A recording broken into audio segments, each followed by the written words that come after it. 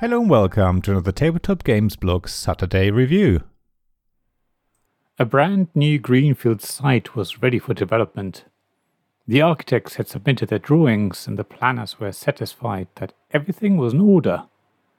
Everyone was in agreement that this new place should grow organically, but had to follow strict rules.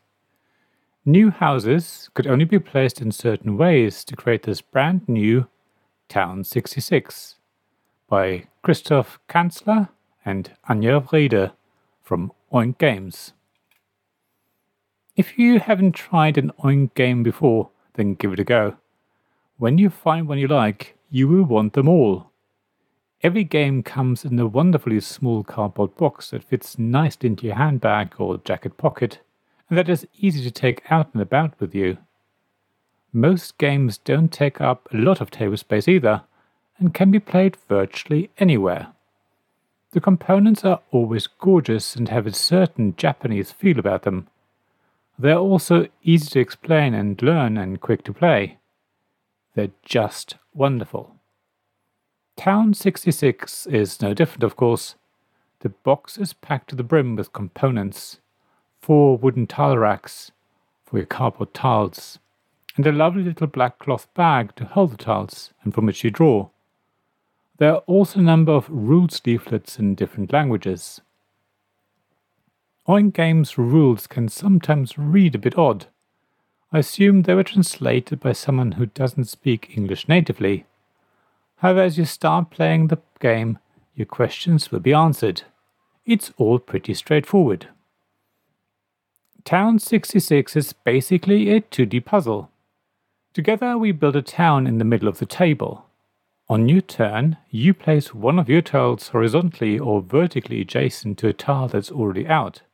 However, your tile cannot be the same color or shape of another tile in the same row and column. It all starts out quite simple, but halfway through it gets a lot trickier. When you play the game for the first time, you won't understand why you have 4 tiles to choose from. It seems like way too much choice. 2 tiles seems more than enough. So you merely get rid of one of your tiles and reduce your hand size. After all, the aim of the game is to have the least tiles at the end. It seems obvious that you discard your tiles as quickly as possible.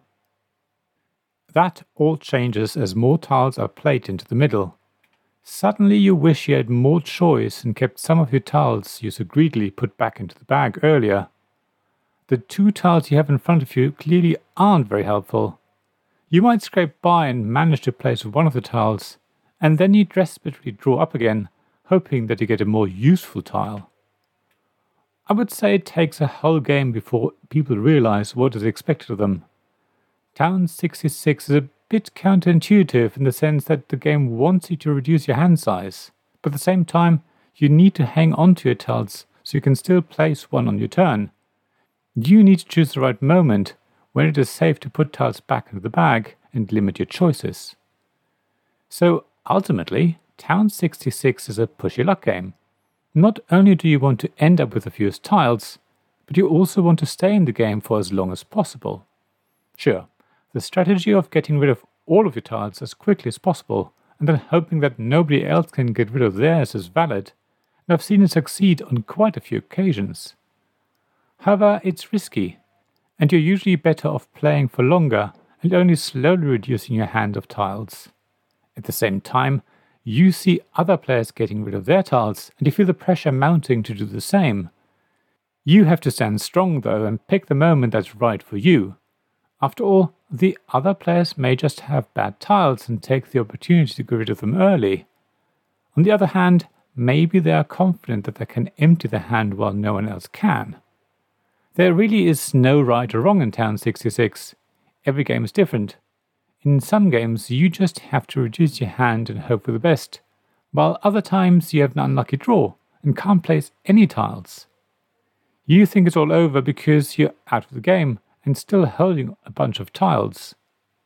You think you're going to lose, when it turns out that nobody else can play their tiles either, and you just happen to have been lucky to get rid of one of your tiles while nobody else had, and you win. You really can go through a game of Town 66 and experience all the highs and lows. Most games are full of excitement, while some are nerve-wracking from the start. Other times a game starts slowly and calmly, and then builds up to a crescendo. It's such a quick game that you probably play it a few times in a single session. It's that addictive. So, if you want a quick, fun-filled, exciting 2D puzzle with push your luck, then Town 66 is definitely for you. While you're at it, you might also want to check out my other reviews of Oink games. Chances are there are more that you will like. Thank you for listening to this Tabletop Games Blog Saturday Review podcast. Please check the description below for links mentioned in this episode, as well as to the written version of this article on the blog. If you enjoyed this episode, please subscribe, give us some stars, or leave a review. Please also tell your friends about me, and if you want to offer financial support, check out my Patreon and Ko-fi pages, links to which you'll find in the blog at tabletopgamesblog.com. So thank you again for listening, and I hope to see you again soon.